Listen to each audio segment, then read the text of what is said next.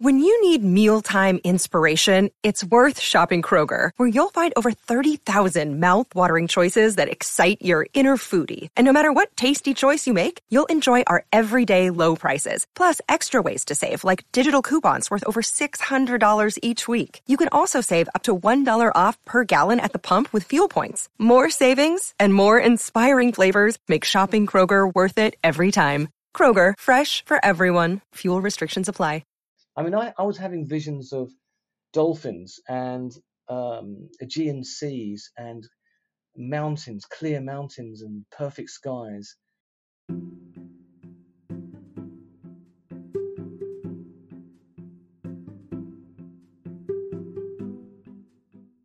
Hello, and welcome to another episode of Live Through That, the companion podcast to my book of the same name, where I look at influential 90s musicians and where they are today. I'm Mike Hipple, and on this podcast, we'll dig deeper into a pivotal moment into the lives of some of the artists I feature in the book, as well as some artists I love and respect. I have a couple of songs that I always refer to as the perfect pop songs. Beautiful Day from U2, Dear God by XTC, Age of Consent by New Order, and Kite by Nick Heyward. Nick was a founding member of the early 80s band Haircut 100, who had hits with classics like Favorite Shirts and Love Plus One. He went solo in 1982 and went on to release several solo albums. Kite was the first single off his 1993 record, From Sunday to Monday, which unexpectedly became a pretty big hit in the States, reaching number 4 on Billboard's Hot Modern Rock Tracks chart. It has always been a favorite song of mine, and I was happy when Nick chose to talk about how that song taught him a lesson in letting go.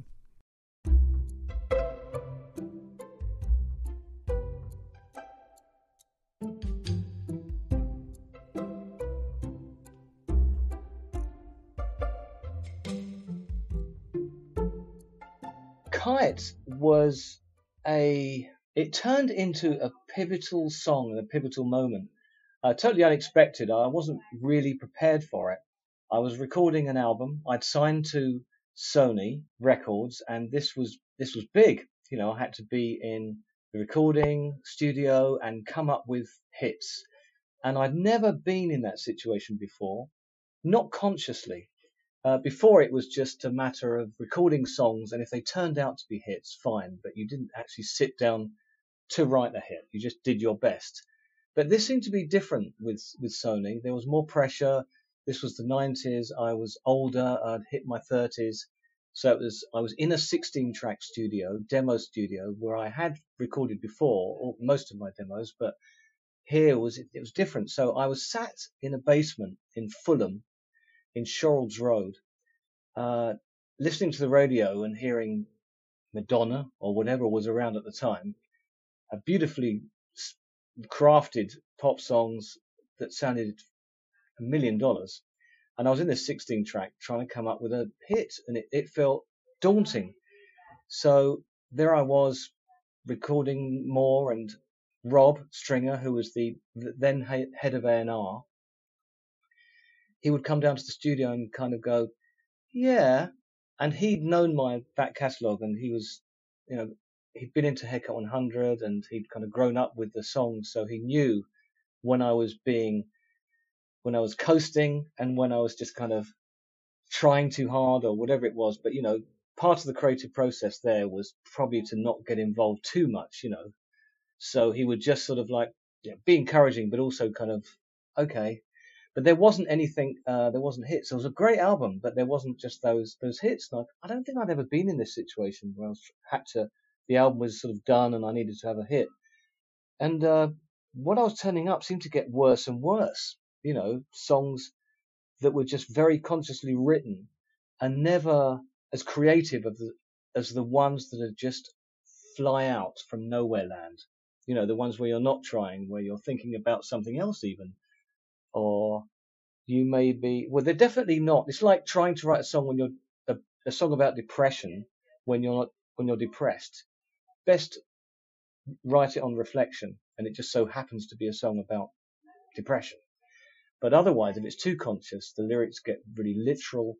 And I didn't know this at the time, of course. I was just in there struggling. And it got to this moment where it was the end of the day, and Rob had been and gone, and it was Ian Shaw and I, and he was recording, and it was a moment, and I said, Ian, I'm so exhausted from this. Can you just give me a beat, and I'll go in the studio and just record something I like. I'm just going to play my favorite chords because I'm so fed up with this. I just want to have fun. And I walked into the studio. He just gave me a boom, ba, boom, ba, boom, ba, boom, ba. And I played. I thought, I'll put my capo on because it makes things interesting.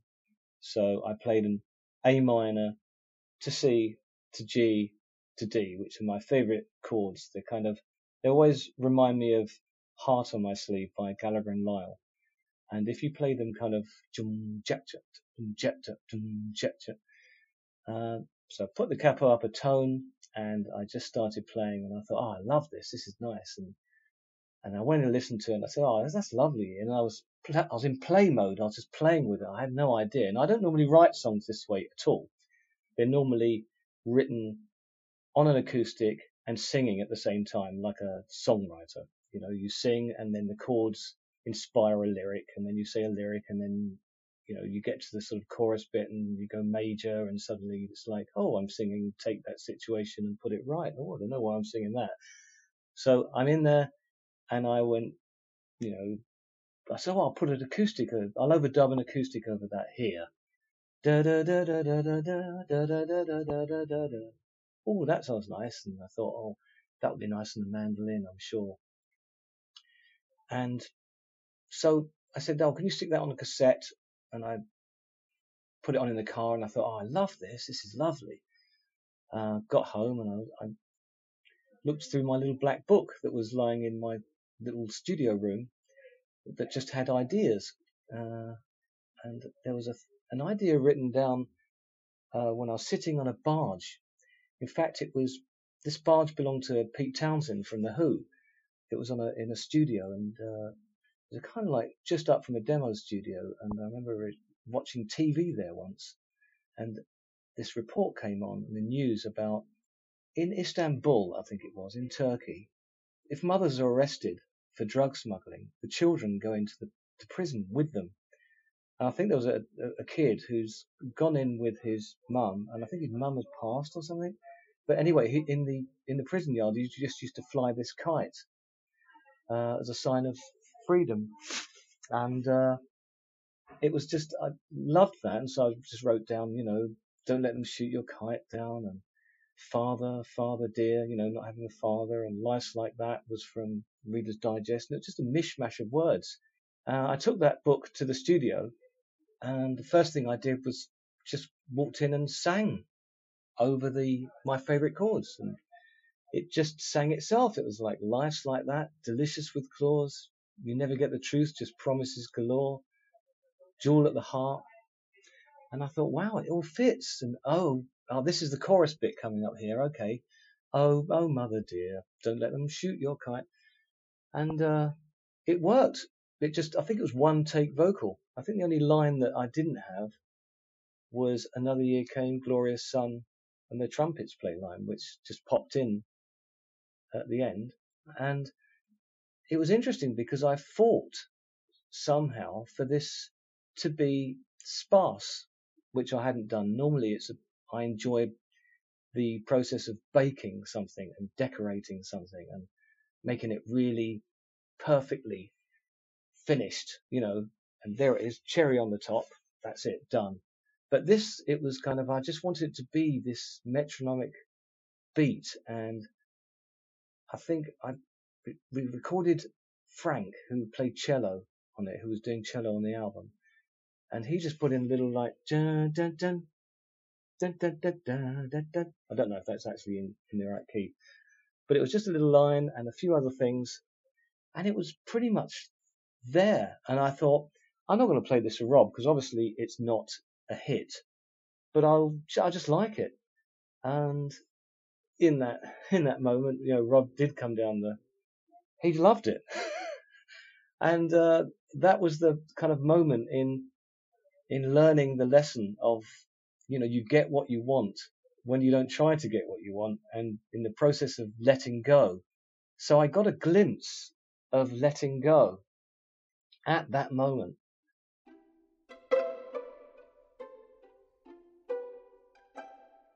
It wasn't actually until 1998, April the 30th, I remember it very well, that the process of letting go really hit home.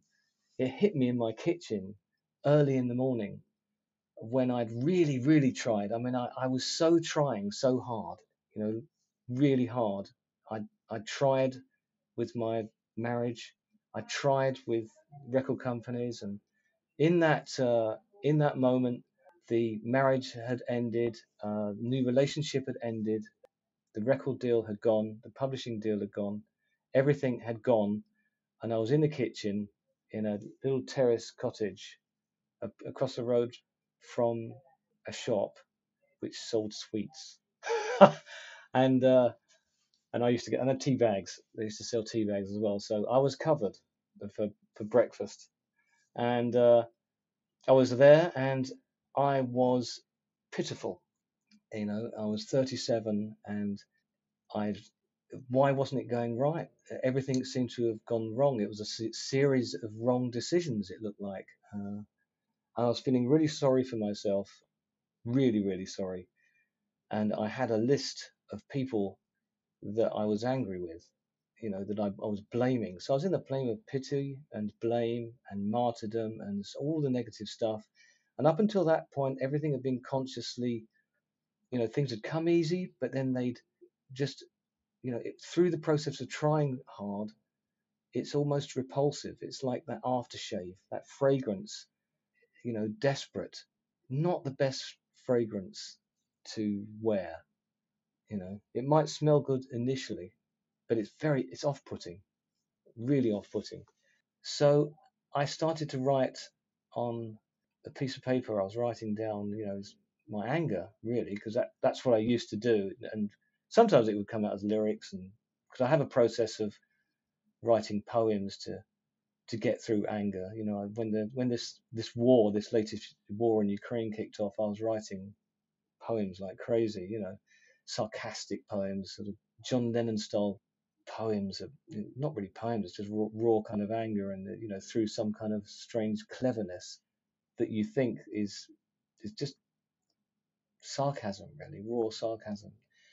And in the underneath all this stuff was just, I think I saw take responsibility and stuff, and I was just kind of, I had this moment where it was like a thunderbolt, not a literal thunderbolt, but it felt like a thunderbolt of lightning hit me completely, and I got a severe pain all the way through my body, and I fell back onto the kitchen floor. Sounds dramatic, but it was just pain, raw pain, all the way down my back, and I felt like I was split in two, and I was lying on the floor. I had no idea how long it was. It just seemed to be, I just seemed to be lying there listening to the birdsong, not thinking about anything really. I was just like lying there, really comfortable, just sort of looking up at the cupboards, and it felt like time had stopped. There was no such thing anymore, and I didn't really think, and it was very strange but beautiful and blissful. And I did a checklist of the people that I was angry with, and I wasn't. In fact, I remember thinking they are lovely. It was like, it's very strange. I thought, oh, a kind of mental checklist of going through people, and just thought they are just doing what they are doing. And I thought this is so, well, I just thought blissful, but at the time it was just odd, really odd. I finally got up and I started to write, and I spent the whole morning writing and writing. And at first it was really small and in capitals, because it really big capitals at first. And then it started to lean to one side, to the right side, and then it started to flow. And then the tears started to flow, and I started crying. And I had no idea why I was crying. In hindsight, I would say it was the pity, the self-pity, and all the anger and all the martyrdom and just pouring out, really, that was there and was just releasing, because it felt like tears of joy. And I was crying and enjoying crying and just flowing and writing anything. And then the poems started to fly out pretty soon, really easily, with words in context that I'd never really thought about. Like, I remember one about using the word subcutaneous, and I had to look it up in the dictionary what it meant. But it was in perfect context about being under the skin. I thought, that's strange. Wow, it's like I didn't know what was going on. And then I had to go out, and I popped across the shop and to get some tea bags or milk or something. And I thought that the guy across the road had happened to him too. So I was kind of like checking and talking to him to see if this had gone in, like a close encounters kind of moment. But it didn't seem, he just seemed, his usual happy self. And so I went back, and then I remember a plumber came round, and came round to unblock my sink, which was quite symbolic, really.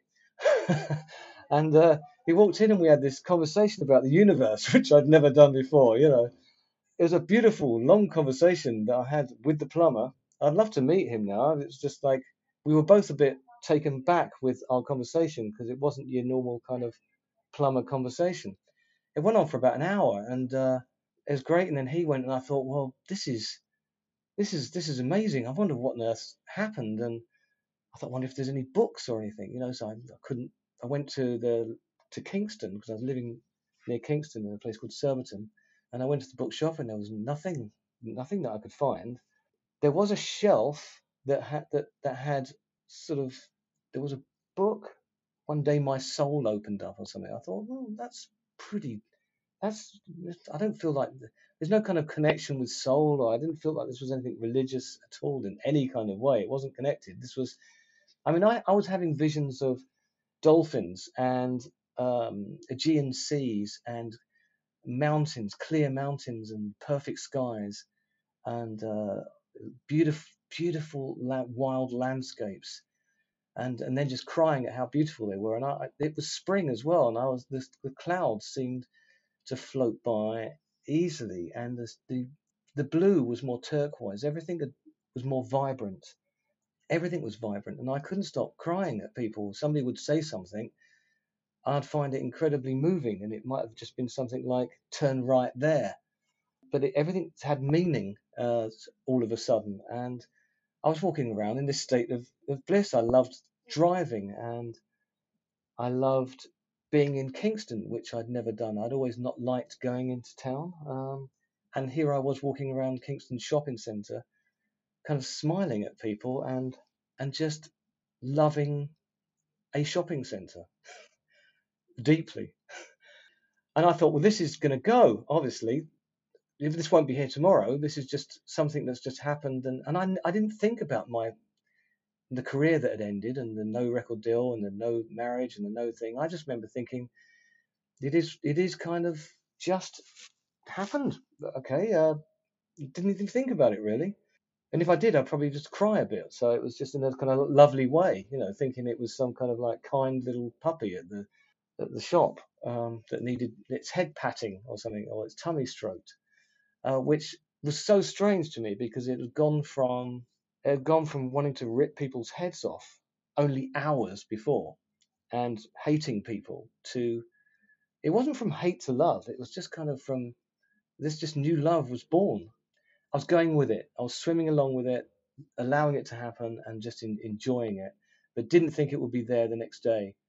And I went to sleep in this blissful state, in a bed that I disliked, because I was on my own, and I'd feared being on my own, and here I was on my own. I always feared loneliness, but now it was solitude, and it was the most beautiful solitude, wondrous solitude. And I fell asleep, and I woke up 6 o'clock on the dot, bang, and there it was. It was just right there again. I thought, it hasn't gone. It's still here. It is still here.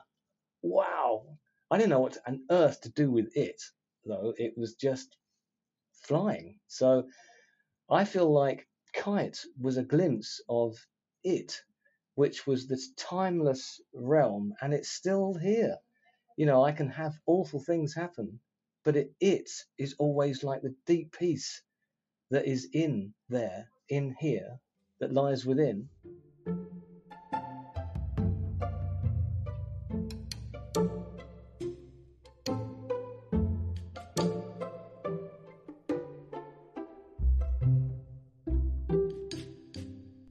And that's it for today's episode. Thank you to Nick Heyward for sharing this story.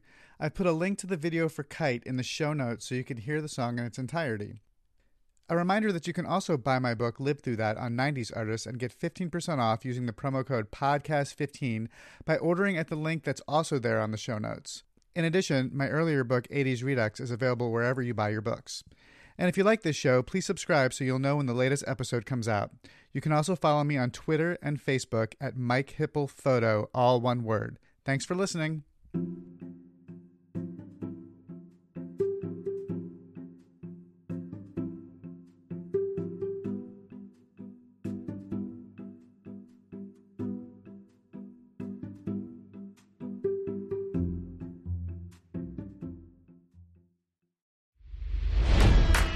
It's NFL draft season, and that means it's time to start thinking about fantasy football.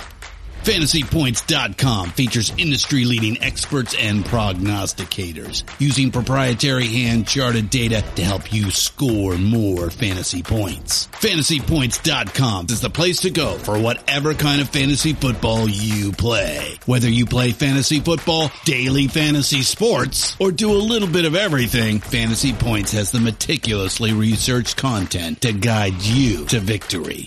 And why wait for the fall? Fantasy Points also covers the new spring football league, the UFL. Join the guru, John Hansen, Scott Barrett, Joe Dolan, and other massive names in the fantasy football universe with an exclusive offer. Use code Pantheon for 15% off any Fantasy Points package, including the all-in package, with access to every article, tool, and data nugget that Fantasy Points has to offer. That's FantasyPoints.com and code Pantheon for 15% off at Fantasy Points. FantasyPoints.com, code Pantheon. Score more fantasy points.